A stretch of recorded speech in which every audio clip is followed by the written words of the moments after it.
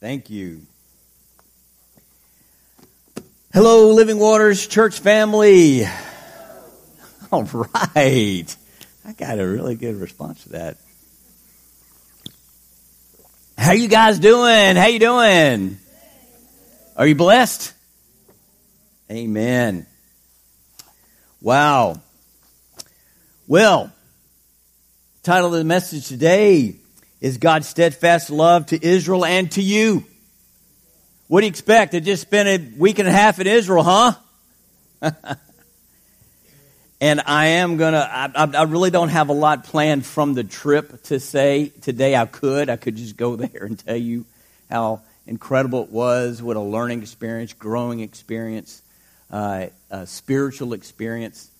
And I could do that. I won't do much of that because I want to get a specific message, and it has a lot of content to it. I've got more pages and notes than I've ever had on a Sunday morning. Are you nervous?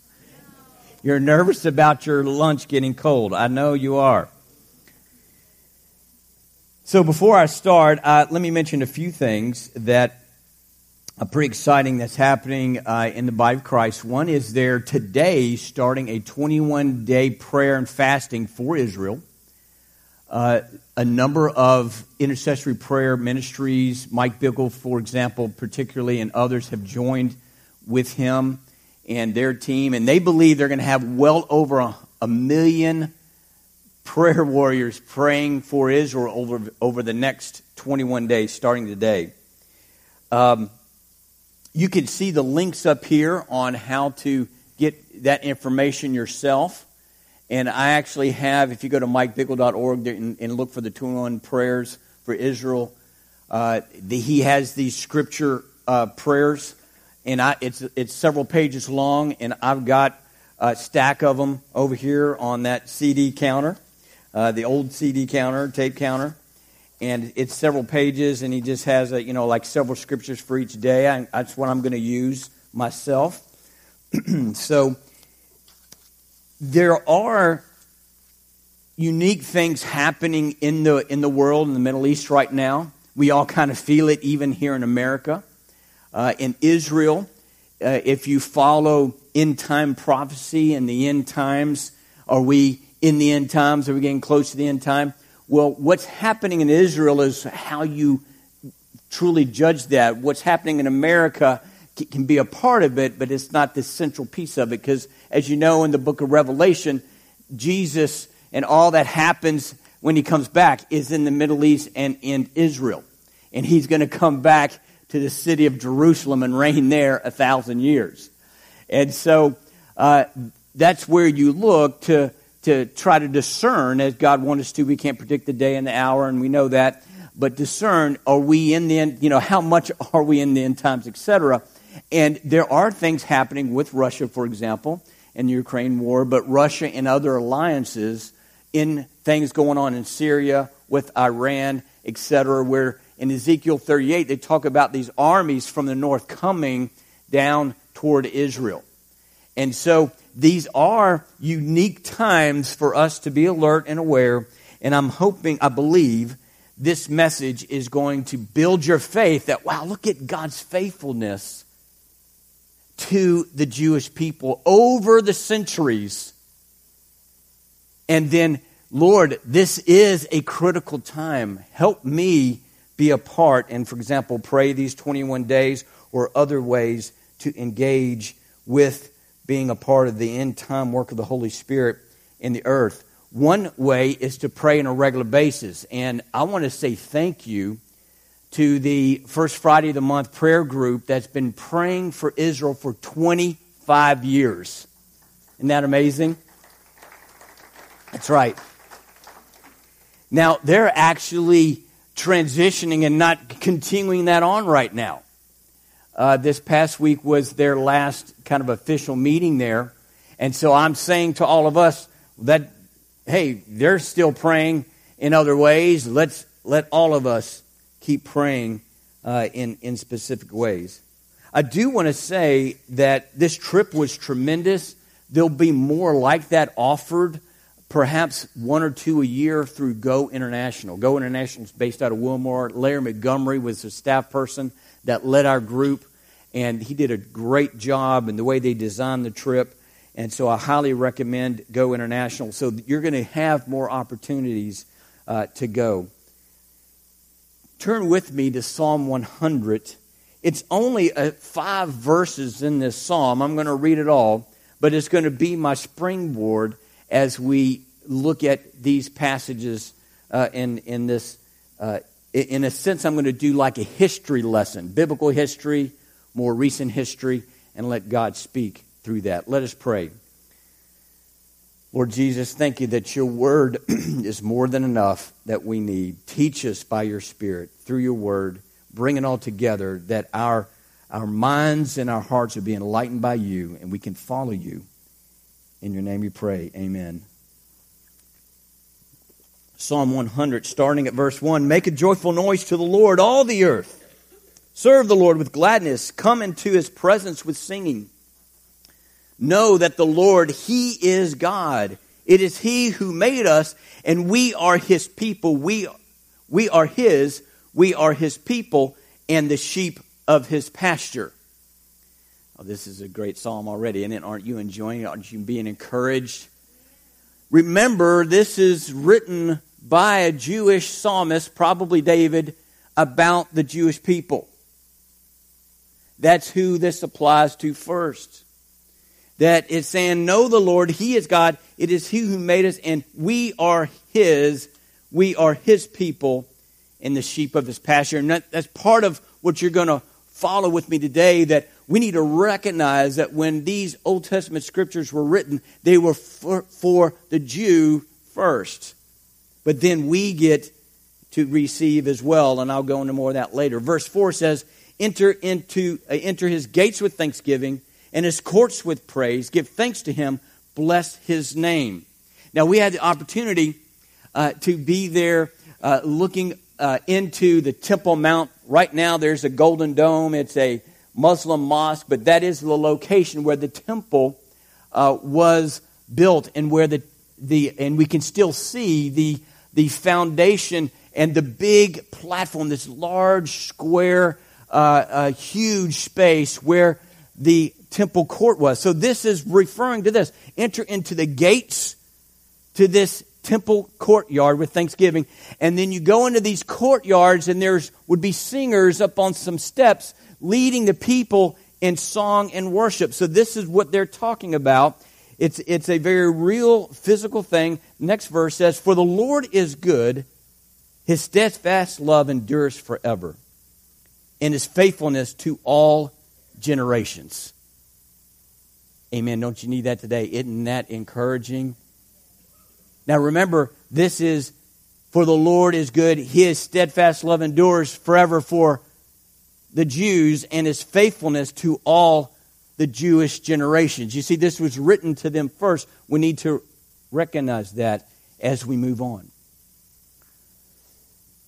Oh, I just love this promise and of his faithfulness to all generations. This word, his steadfast love, is the Hebrew word hesed.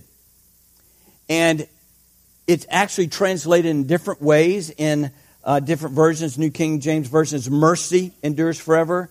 ESV is loving kindness is everlasting. NIV, love endures forever. I just like that steadfast love. I love that combination and using it today.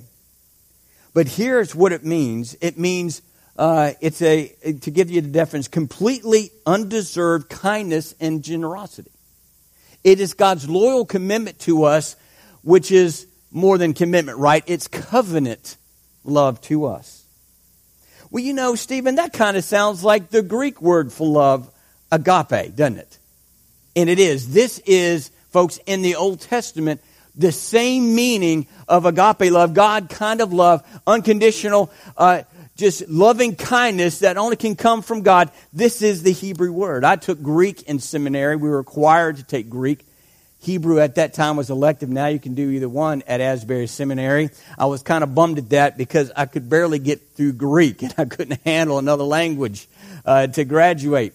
But my professors would bring up this Hebrew word more than any other during my seminary education. In fact, it appears 246 times in the Old Testament. And it's not just a feeling, but it's an action where that love intervenes on the behalf of that loved one and comes to their rescue. Did you know the Old Testament had love like that? See, we often put this Old Testament God, he's, a God of judgment, and he's a God of anger and wrath, and, he just punished. No, listen, they knew who he was. And they spoke about this love 246 times in their scriptures. This was an incredible, generous, kind of undeserved kindness kind of love.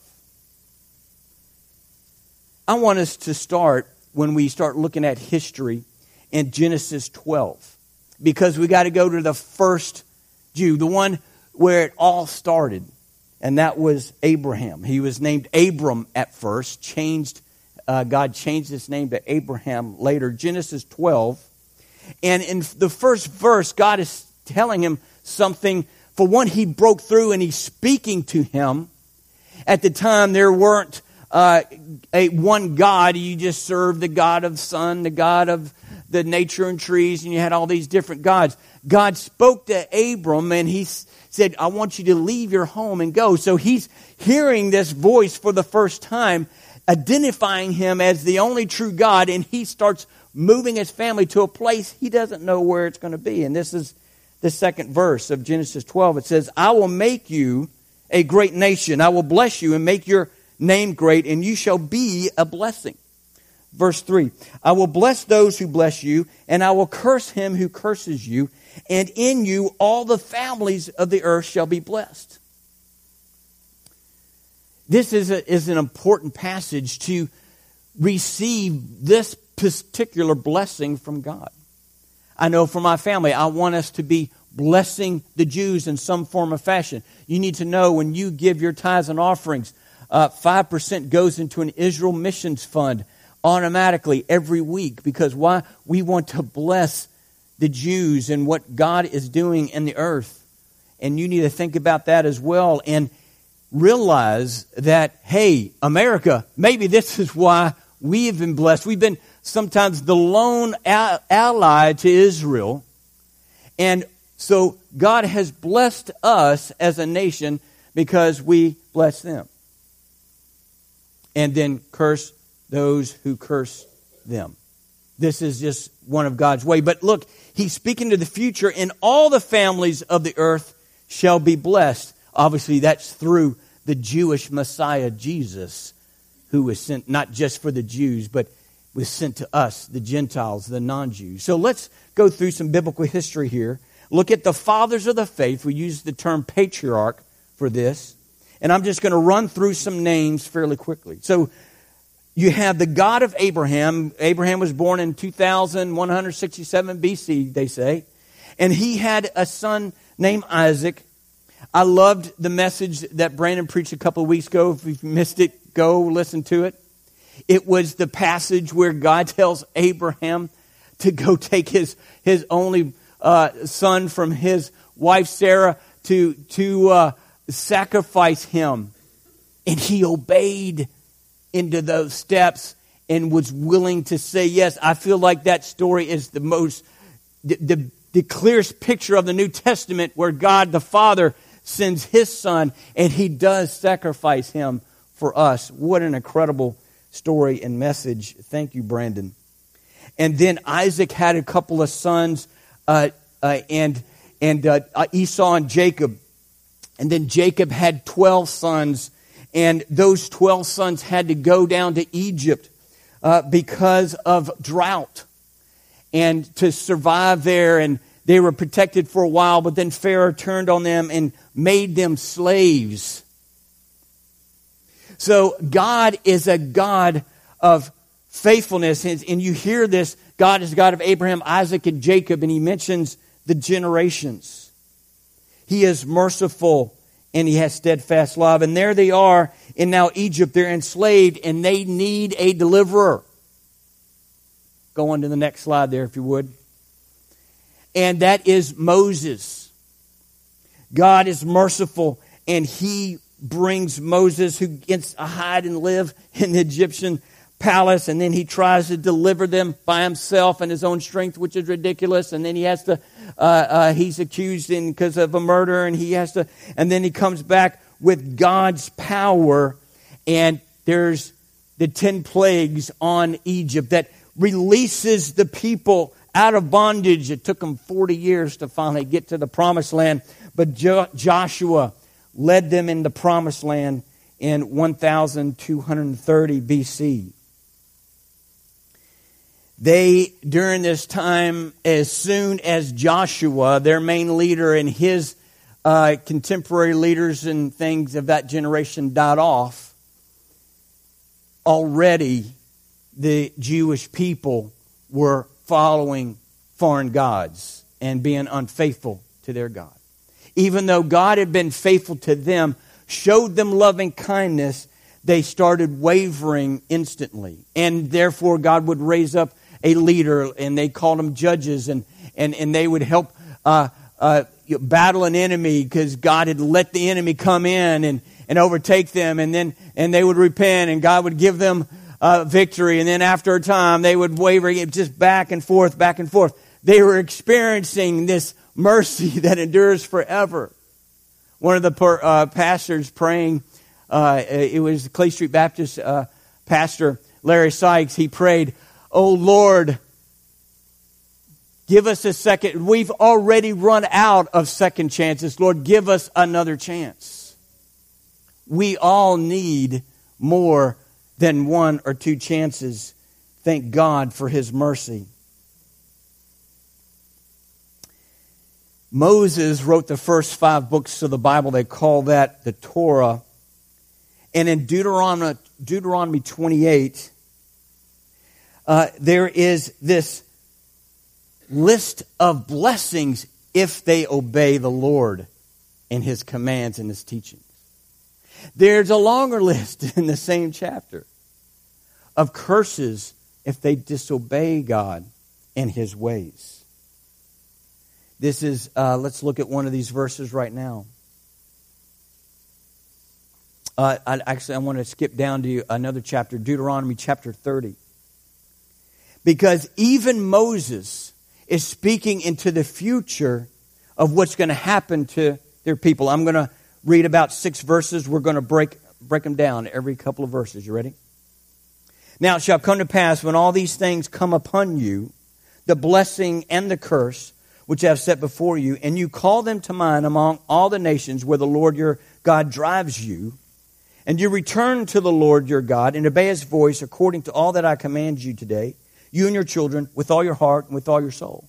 So he knew that they were going to experience both blessing and cursing. It was going to be a back and forth journey. And he says that God is going to drive you to all the nations where the Lord God drives you. So he already sees what's going to happen. And he is prophesying their return. Verse 3, "That the Lord your God will bring you back from captivity and have compassion on you and gather you again from all the nations where the Lord your God has scattered you." So there was a scattering. We'll get to it later in the history. To the Assyrian kingdom took the northern tribes, and then the Babylon took the southern kingdom, and they were scattered there. But then there's been a greater scattering later in their history. And this is what it's referring to, all the nations that God has scattered you. Verse 4, "If any of you are driven out to the farthest parts unto heaven, from there the Lord your God will gather you, and for there He will bring you." Amazing. God is seeing what's this scattering that's going to happen. Verse 5, "Then the Lord your God will bring you to the land which your fathers possessed, and you shall possess it. He will prosper you and multiply you more than your fathers. And the Lord your God will circumcise your heart and your heart of your descendants, to love the Lord your God with all your heart, with all your soul, with that you may live." So he's saying that when you come back to the land and prosper, you will be multiplied more than your fathers. And that's what you see when our team of David, Donna, Lynn, and Vicky on the bus, we saw an amazing land, a prosperous cities. It was flourishing. And this prophecy in Deuteronomy is being fulfilled today. And then this verse 6 is that he will not, it's not a physical circumcision that they had to do. This is going to be of the heart. He's going to purify their hearts. So he's talking about you're going to actually get saved through the Messiah. Even though you may wonder sometimes, do these ministries who support Israel, do they believe they must get saved just like you and me to receive eternal salvation for this life and eternal life? And the answer is yes. Absolutely yes. That Jesus Christ died for them and for us, and we must make that choice. I want to get into history again. I want to run through this quickly. Next, after those judges weren't working well, they're crying out for a king. Come on, other nations have a king. They give him Saul.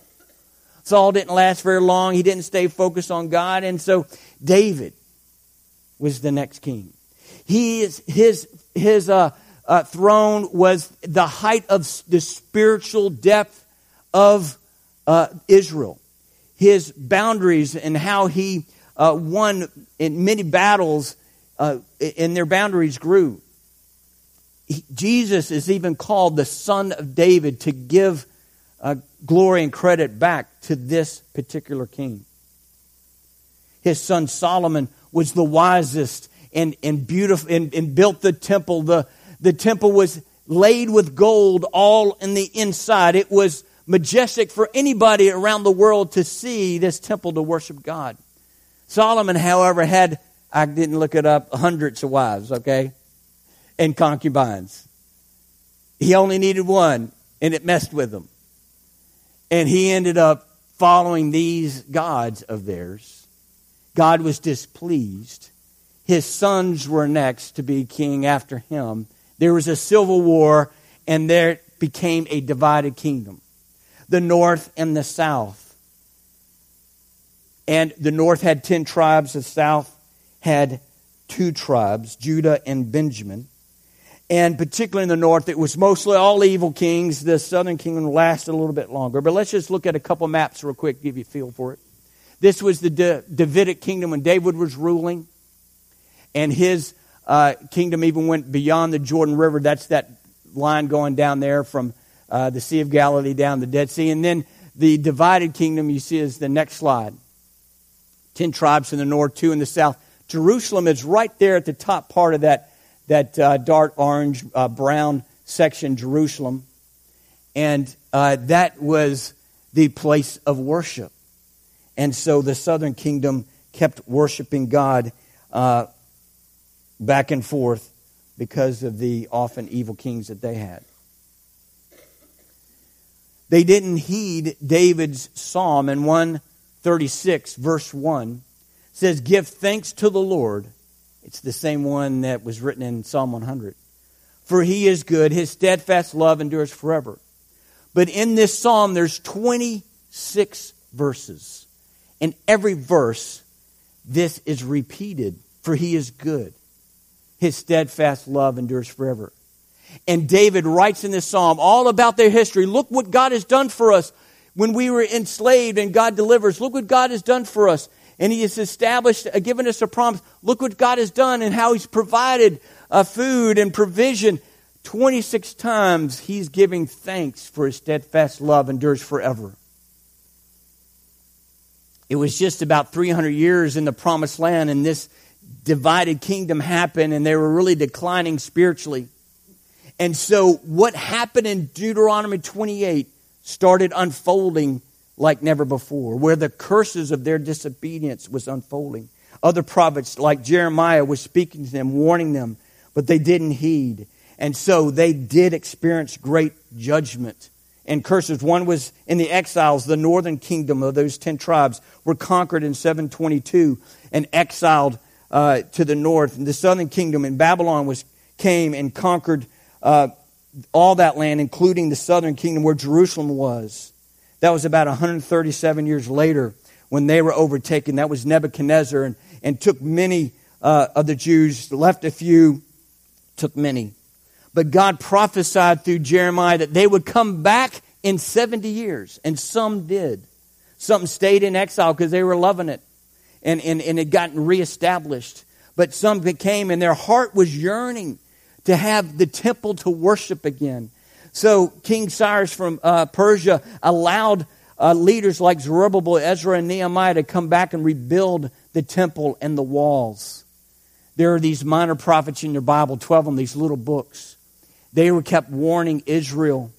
And the last one, Malachi, was written in 400 BC. And then came the silence.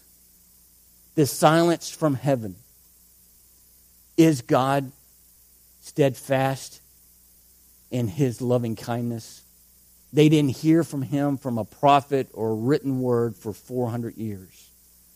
The silence was broken when the angel Gabriel appeared to Zechariah, who was the father of John the Baptist. And him and his wife were old and had a miracle child, John the Baptist. And then that same angel soon after appeared to Mary. And Mary had the virgin birth of Jesus Christ. Yes, God is faithful. His loving kindness is everlasting. The Bible is a prophetic book. Some have said that 27%, that's over a quarter, of the Bible is prophetic, speaking about future things. Let's just go over a quick list of those things just to remind us. One is the birth of Israel from Abraham. That was prophesied. The boundaries of what the land would be in Israel happened. That was prophesied. The Davidic kingdom and how the son of David would be in that lineage was prophesied. The exile to Babylon, they were warned about and that this is going to happen, and it did. They returned in 70 years in different shifts. Not all of them, but some did, from Babylon. That was prophesied. There are 324 messianic prophecies about Jesus and what He would be like and what He would do. The destruction of Jerusalem after Jesus was resurrected in 7 AD was prophesied. And it happened. I call these geopolitical because that is just a term I like to use that says geography. It's about land. It's about political. It's about governments. God was into what was happening with Israel and their neighboring nations. And He was guiding and directing and determining much what was happening. We're going to look at those some more later. Romans chapter 4, verse 16. Therefore, it is of faith. Now, I'm reading in Romans. This is the New Testament now. I'm jumping into the New Testament here. Therefore, it is of faith that it might be according to grace, so that the promise might be sure to all the seed, not only those who are of the law, but also to those who are of the faith of Abraham, who is the father of us all.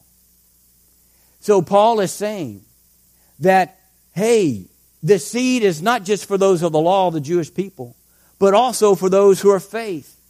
That now Abraham is our father as well. This is so critical. This is so important. That we see that we as Christian believers are receiving the blessings of that promises God gave Abraham. It's not separate from what God did to Christianity in a separate way. No, these blessings, remember Genesis chapter 12, you'll be blessing to all nations. We're the all nations, the other families that will be blessed through Abraham. He is our spiritual father, and we receive those benefits. Paul, in the middle of this incredible, deep spiritual letter of Romans, takes 3 chapters, chapter 9, 10, 11 very specific about Israel. If you're not familiar with those 3 chapters, then you don't have a familiarity of what God's intentions are for the Jewish people. You've missed out if you haven't studied these 3 chapters. I'm going to read a few verses right now. Romans 11, verse 11 and 12 says, So I ask, did they, the Jewish people, stumble in order that they might fall? By no means. Rather, through their trespass, salvation has come to the Gentiles so as to make Israel jealous. You see that? Yes, they did stumble, but did they permanently fall? He said, no, by no means. Rather, through their trespass, salvation came to us. A Gentile as a non-Jew came to us. Wow. And then our witness will be stir them to jealousy and say, how come they get to enjoy God so much? Do they really love my Jewish Messiah? Yes, I do. He's awesome. He's my Savior. Verse 12. Now, if their trespass means riches for the world and their failure means riches for the Gentiles, how much more will their full inclusion mean? This is where we're living, folks. That their trespass, their blindness that Paul talks later in Romans, is actually an open door for us, the Gentiles, to receive. And then when God starts bringing them into salvation, how much more the world will flourish with salvation and harvest. I believe this is the key, as Don Fento and his ministry, Caleb Company, believes, to world revival. That when you see God moving on Jews and they're getting saved, and I'll tell you about that, then you can expect the end time harvest that Jesus speaks of is on the way. Wow. God includes us in the promises of Abraham. So going back to Psalm 105, for the Lord is good and His steadfast love endures forever for us, the Gentiles, and His faithfulness to all generations, not just to the Jews, but to us who believe in the Messiah. They call Him Yeshua, Jesus our Lord. I want to take a few more verses in Romans 11. I think this is so clear and so specific. I want you to see this. Romans 11, verse 17 says, if some of the branches were broken off, and you, being a wild olive tree, were grafted in among them, and with them became a partaker of the root and fatness of the olive tree. See, he's saying, listen, he's talking to the Romans, Gentiles. These are Gentile Christians. He's saying, listen, the branches were broken off, so you, being a wild olive tree, you get to be grafted in. That's a phrase for us. You and me, we're Gentiles. We're grafted in. Praise God, we had that opportunity. It was given to us. Verse 18, do not boast against the branches, but if you do boast, remember that you do not support the root, but the root supports you. The roots came first for every plant, doesn't it? And Paul is saying the roots came first. The Jewish faith came first. And from those roots came Christianity. Our Christianity is not some separate religion. We're the fulfillment of the Old Testament. The New Testament is the fulfillment of the Old Testament. Our salvation through Christ is the fulfillment they're looking for, and we have it. We have a Jewish Messiah. We have a salvation that was for Jews and for the Gentiles. I want to stop there and I want to go into some history of what's happened to the Jews since AD 70. Jesus Christ rose from the grave and He appeared to His disciples and others. He ascended. In AD 70, Rome, because of a Jewish revolt, destroyed the city of Jerusalem and totally destroyed the temple. And for 1,000 years, there was this growing animosity and friction between Jews and Christians. One, as you see it in the movies, those early Christians were being stoned, not just by Jews, but by Romans, and they were taken into the arenas.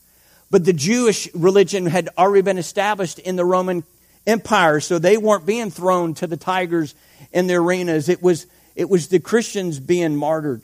And so the Christians were frustrated with them and upset with them. And then Constantine was the Roman ruler. He became a Christian. He said, all of the Roman Empire must be Christian. So great. The Christian persecution stopped, but it began for the Jews from that Roman emperor wanting to force conversion on Jews and started persecuting them. So for 1,000 years, it was just back and forth like this animosity, back and forth, hostility. And then 1,000 years of that, the Crusades began. The Christian Crusades out of Europe, it was really the Catholic Church, saying we've got to go protect Jerusalem from the Muslims. We got to have these crusades, these armies passing through Europe to get to Israel, and they ended up battling not just Muslims but Jews on the way. And when they got there were 8 to 9 crusades with crosses on their chest in the name of Christ, killing innocent Jews and Muslims in great battles for several hundred years. We might wonder, why do Jews, they don't want to be a Christian? Well, because this is their history. Later on in 1215 A.D., the Fourth Lateran Council, what is that? That is when they believed in, they changed the doctrine of the host, the communion elements, and they believed the Jews wanted to desecrate the host. They wanted to, they believed in these lies about Jews that they had to drink blood, human blood. So they would kidnap children, they said. And so you had to stay away from Jews because they might kidnap your child. So they have to wear marks like the gold star on them to identify them. The Inquisition was a couple of hundred years later, where they were just going to, this was the Christian world. It was all Catholic. It was the Roman Catholics and the Greek Orthodox. This is in Europe, Eastern Europe. The Roman Catholic Church wanted to persecute those who were backslidden. And so they wanted to convert people and force it, and that included the Jews. And if they were either punished or they were executed. The pogroms of Russia, there were more lies spreading that Jews wanted to take over the world, and so they would go into Jewish villages and just wipe them out. And they were just sitting there, what's going on? And boom, they were just wiped out by Russian soldiers. Thousands were killed in Russia in 1881 through 1902. And then came 1933 through 1945, the Holocaust, where 6 million Jews were killed. 1.5 million of that 6 million were children. And unfortunately, the German church, only a few stood up to Hitler. In fact, Hitler and others used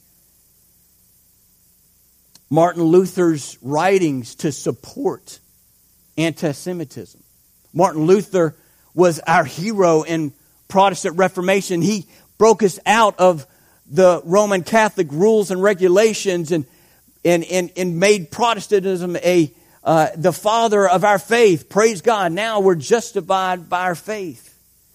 And at first in his writings he honored the Jews. But he wrote a couple pamphlets at near the end of his life, and people wondered, did something happen to him mentally, or did he just get frustrated because Jews didn't convert over to Christianity like he expected them to? And he started writing hatred. He started writing racist prejudice, condemning them. And it was awful to think that this godly man would write something like this. You're a hero in the faith, and where's this coming from?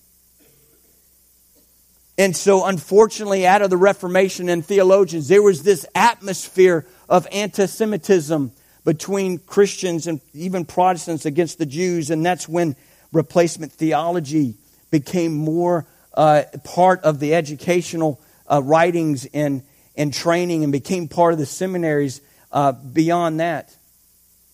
Replacement theology, covenant theology, or supersessionism is defined like this: the view that the church is the new or the true Israel that has permanently replaced or superseded Israel as the people of God. Well, that doesn't sound too big of a deal. What they're saying is that the promises of God to Israel stopped as soon as the day of Pentecost happened, and the church was born in the New Testament. And all these promises to the Jews are done. They don't apply them anymore. And so when you read scriptures in the Old Testament about these promises of bringing them back to the land, there's 64 scriptures called Aliyah scriptures.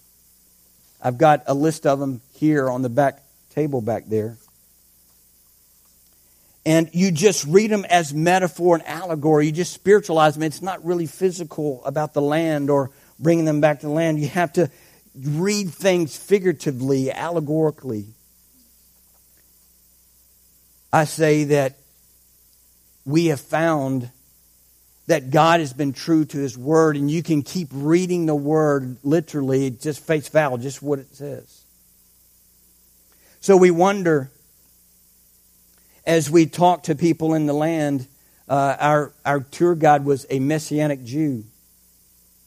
Why do Jews have a hard time trusting in Jesus? Why do Jewish Christians in Israel want to be called Messianic believers? Don't call us Christian. They really have been judged so harshly, in a sense, that our tour guide had a great name. His name was Stephen. Said that when you talk to many Jewish people, that they are not believers. They might show up at synagogue a couple times a year to make grandma happy, but they're just secular people making money and spend a lot of time on their iPhone and just trying to live a normal life. And he says, but sometimes he said there's the problem of suffering is their first question. Look what happened to us in the Holocaust and in the Crusades, and they can just list them. How can God be real? One of the Israel history teachers, rabbis I was listening, said many times when we get together as families, we're having a big dinner or celebration of some kind, we might say, hey, they tried to kill us. We survived. Let's eat.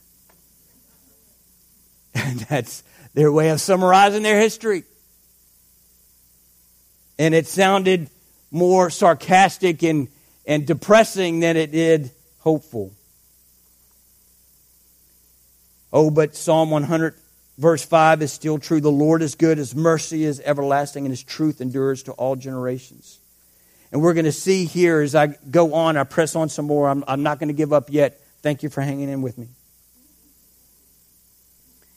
That when we were there in the land talking to these seasoned leaders who've been there 40 years, that the Bible really is a prophetic book. It is still alive. It is still speaking about the nations of the earth and of the Middle East. Wayne and Ann Hillsden, their lead the ministry called Firm. They still oversee the church, have another pastor there in Jerusalem leading that. They've been there 40 years. Peter and Rita Sukahira, we met with them for a little bit in Haifa. They've been there just about 40 years. And you would hear them talk, along with Avi Mizrahi in Tel Aviv. It was the same type of story. 30 plus years ago, we would go to a Messianic Jew wedding, and basically all the believers would be there. It's just several hundred of us in the whole land. And we would get to, now they're estimating over 24,000 Messianic believers in the land. That's growth in just 30 years. We got to pray on the 21st floor of that King of Kings prayer tower where Karen and Jerry Ellard, they served and led worship in that same room. And Lynn Price had scriptures for us to speak and pray over the city on those balconies on the 21st floor. I want to read you Ezekiel 37. This is the famous chapter about when Ezekiel sees in this valley dead, dry bones. And he starts speaking to them about a physical healing. That they would have muscles and sinews and they would be brought together. Then they would have breath and they would have life, a spiritual healing. Listen to this passage. Then he said to me, this is Ezekiel 37 verse 11, Son of man, these bones are the whole house of Israel. Behold, they say, our bones are dried up and our hope is lost, and we are indeed cut off. Therefore prophesy and say to them, thus says the Lord God, behold, I will open your graves and raise you from your graves, O my people, and I'll bring you into the land of Israel. So this great passage of dry bones, which is so encouraging for all of us, that there's always hope. God can turn our life around. Something that's lost and needs total restoration, redemption, have faith. But it was written for the Jew first. And it says that I will restore you and I'll bring you into the land of Israel. Verse 13, and you shall know that I am the Lord when I open your graves and raise you from graves, O my people. And I'll put my spirit within you and you shall live, and I will place you in your own land. Then you shall know that I am the Lord. I have spoken. I will do it, declares the Lord. This nation is flourishing. It's the size of New Jersey. And if you look at this map, it's actually less than the size of New Jersey. When you take out that middle piece, you see Israel in the middle, and then that kind of cashew-looking piece right there in the middle, that's the West Bank. And so it's smaller than New Jersey. And Wayne Hilson said this nation, in just 75 years they celebrated, has risen to the 5th most influential and powerful nation in the world. Folks, that's not by accident. That is God fulfilling these words. These messianic believers, even though there's 25,000 of them, that is a huge number, but it's still considered an unreached people group. It's the nation of Israel. Ministries theirs are crucial. Yes, it is the monolithic capital of the world where the 3 great religions that believe in one God, Islam and Judaism and Christianity, have their holy city, Jerusalem, there. But the Christians are either mostly Greek Orthodox or Roman Catholicism. You're just born into it. You may not even go to church. You may not believe in God. Yeah, I'm Greek Orthodox. I'm this. I'm even Muslim, and they don't worship. They're just secular people. So the evangelical believers who believe the Bible is the Word of God and you must be saved through Christ, that's 25,000 people only. And so they need our support and our help. I won't go into the details because I want to finish up here in a sec.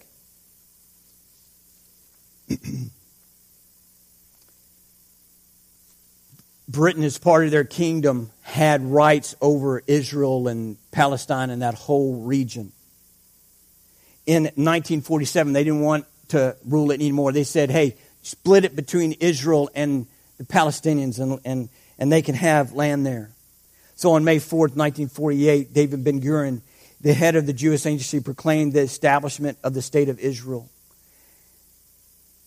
And instantly the surrounding Arab countries, Iraq, Syria, Egypt, Jordan, and Lebanon, as well as Saudi Arabia, Sudan, and Yemen, declared war on Israel. The 1948 War of Independence was a miracle war. By all paper calculations, there's no way they could win. They were totally outmanned. This was just immediately after, basically after World War II. We met a man who said, my grandfather was in the concentration camps, came to Israel, Tel Aviv, and was handed a gun. Said, you're in the army. We're fighting for our independence. He was fighting, and a friend of his said, man, this is hell, this war that we're going through. And he said, no, it's not. This is a piece of cake compared to the concentration camp I was in.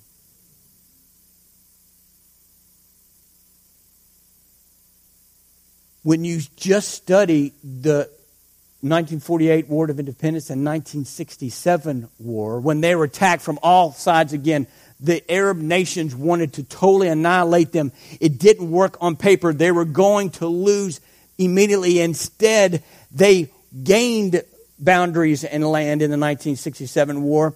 And if you study it, it doesn't make sense. It was supernatural. There are things they said, we can't explain what happened here. We can't explain this happened and we won. It was super. God was fighting for them to fulfill His word and His promises that He gave 2,000 years before. They were without a homeland for 2,000 years. There's never been a nation that had 2,000 years scattered throughout the world, Central South America, all through Europe, in America, and into Poland was the biggest concentration area in Europe, and that's where most of them were taken and were killed during the Holocaust. But no other people group has ever come back to a land after that kind of time frame. And no other nation's been born in a day. And that was even prophesied in Isaiah 66:8. Who has heard such a thing? Who has seen such a thing? Shall the earth be made to give birth in one day? Or shall a nation be born at once? For as soon as Zion was in labor, she gave birth to her children. I'm going to ask the praise team to come up.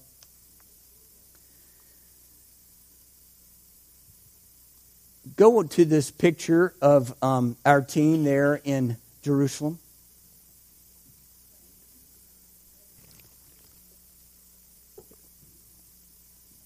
We are standing on the at the Mount of Olives, and we're looking behind us is the old city of where it's you see that kind of long wall. That's the eastern long wall of the Temple Mount, and it says in Old Testament prophecy that when Jesus returns, he's going to be on that Mount of Olives. And there's going to be some kind of splitting of the ground open on this mountain. And he's going to come into the city from the east. Now, I want to tell you about two gates that are on the east there. You can hardly see the little gold dome in there, but that's the Temple Mount. That's where the new temple will be rebuilt. That's where the old temple was, right in the same spot. And there's a gate right in front of it. Well, that gate has been all blocked up and sealed up. Plus, Muslims over the centuries put a cemetery right in front of it because they knew a Jew wouldn't dare walk through a cemetery and get unclean. So that's going to stop Jesus coming through the gate. When he comes back, well, our tour guide, he was so good in throwing other new angles and other depths and other, so he was really good at that. And on down the way, there's another gate. Was called the Sheep Gate. Jesus knew that gate as well, and sheep would go through that to be prepared for sacrifice, be chosen and selected like Jesus was, a perfect lamb. Thank you, Jesus, for being that perfect lamb. You were selected and you died on that cross for us. Well, that gate's on the eastern wall as well. It's been changed. The name's changed. It's called the Lion Gate now.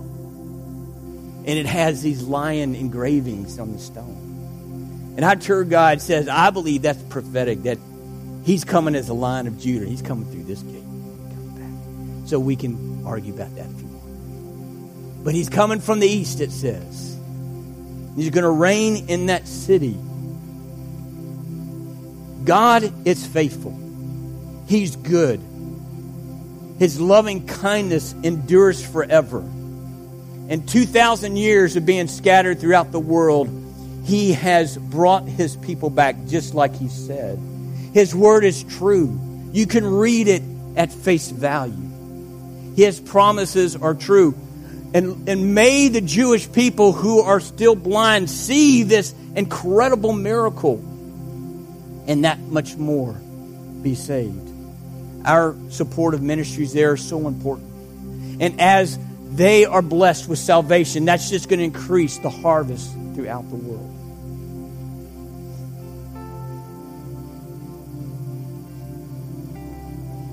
I'm going to ask you to stand. I want to close by reading and speaking the Aaronic blessing over you, with the shalom blessing included on it.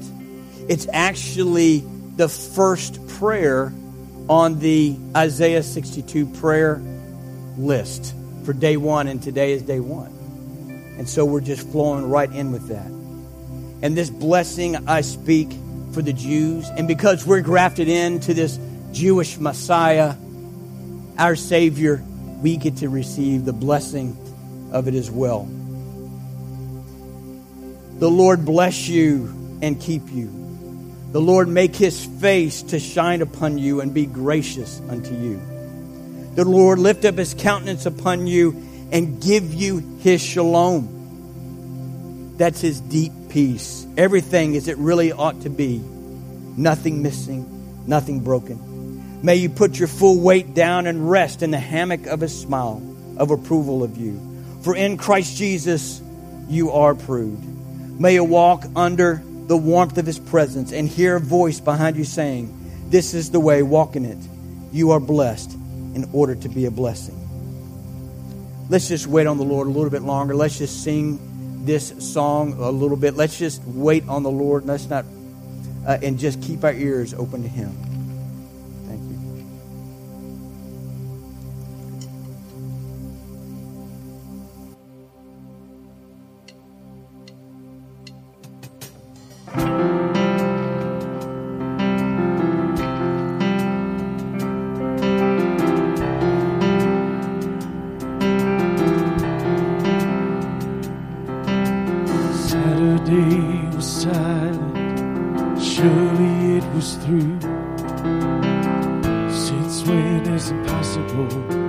Ever stopped you? Yes. Friday's disappointment, Sunday's empty too. Hallelujah. Since when is impossible ever stopped you?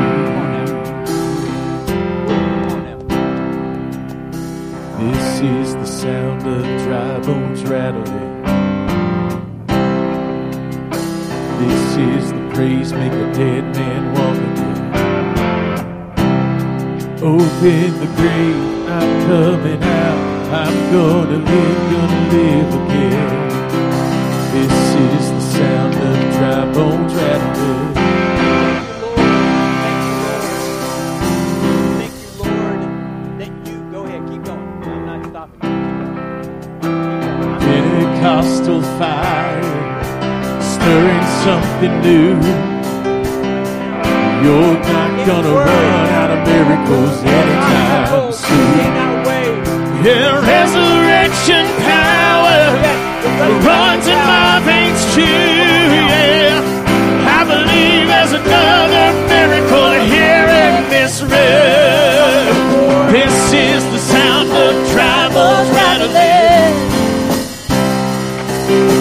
This is the praise make a dead man walk again. Open the grave, I'm coming out. I'm gonna live again. This is the sound of dry bones rattling. Oh, rattle. Yeah. Lord, we thank you that you're more than enough. Your resurrection power is more than enough. You've proven faithful. You've proven loving kindness to the Jews. Yes, they've been judged in many ways, and it's been very painful. But Lord God, we see you restoring, redeeming, being true to your word. Thank you, Lord, you're true to the word to us. Lord God, we can depend on you and your word. Lord God, we can go walking out of here with faith. Lord God, that this week is full of blessings, that this situation you were worried about last week, you have faith in, you have resurrection faith in. God is our faithful and loving God. Thank you, Lord. We have people here for prayer. We have people online for the next 30 minutes for prayer. You have a great week, but feel free to stay and worship some more. Love you guys.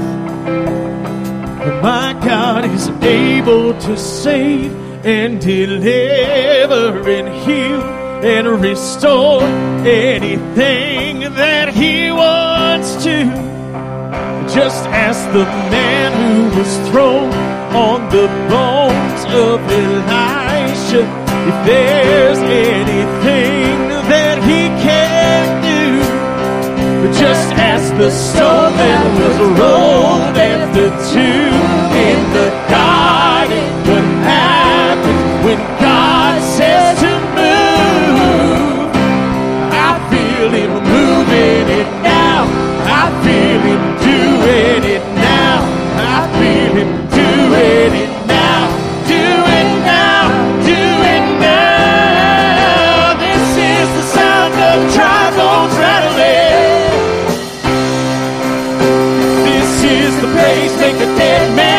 again. Open the grave, I'm coming out. I'm gonna live again. Open the grave.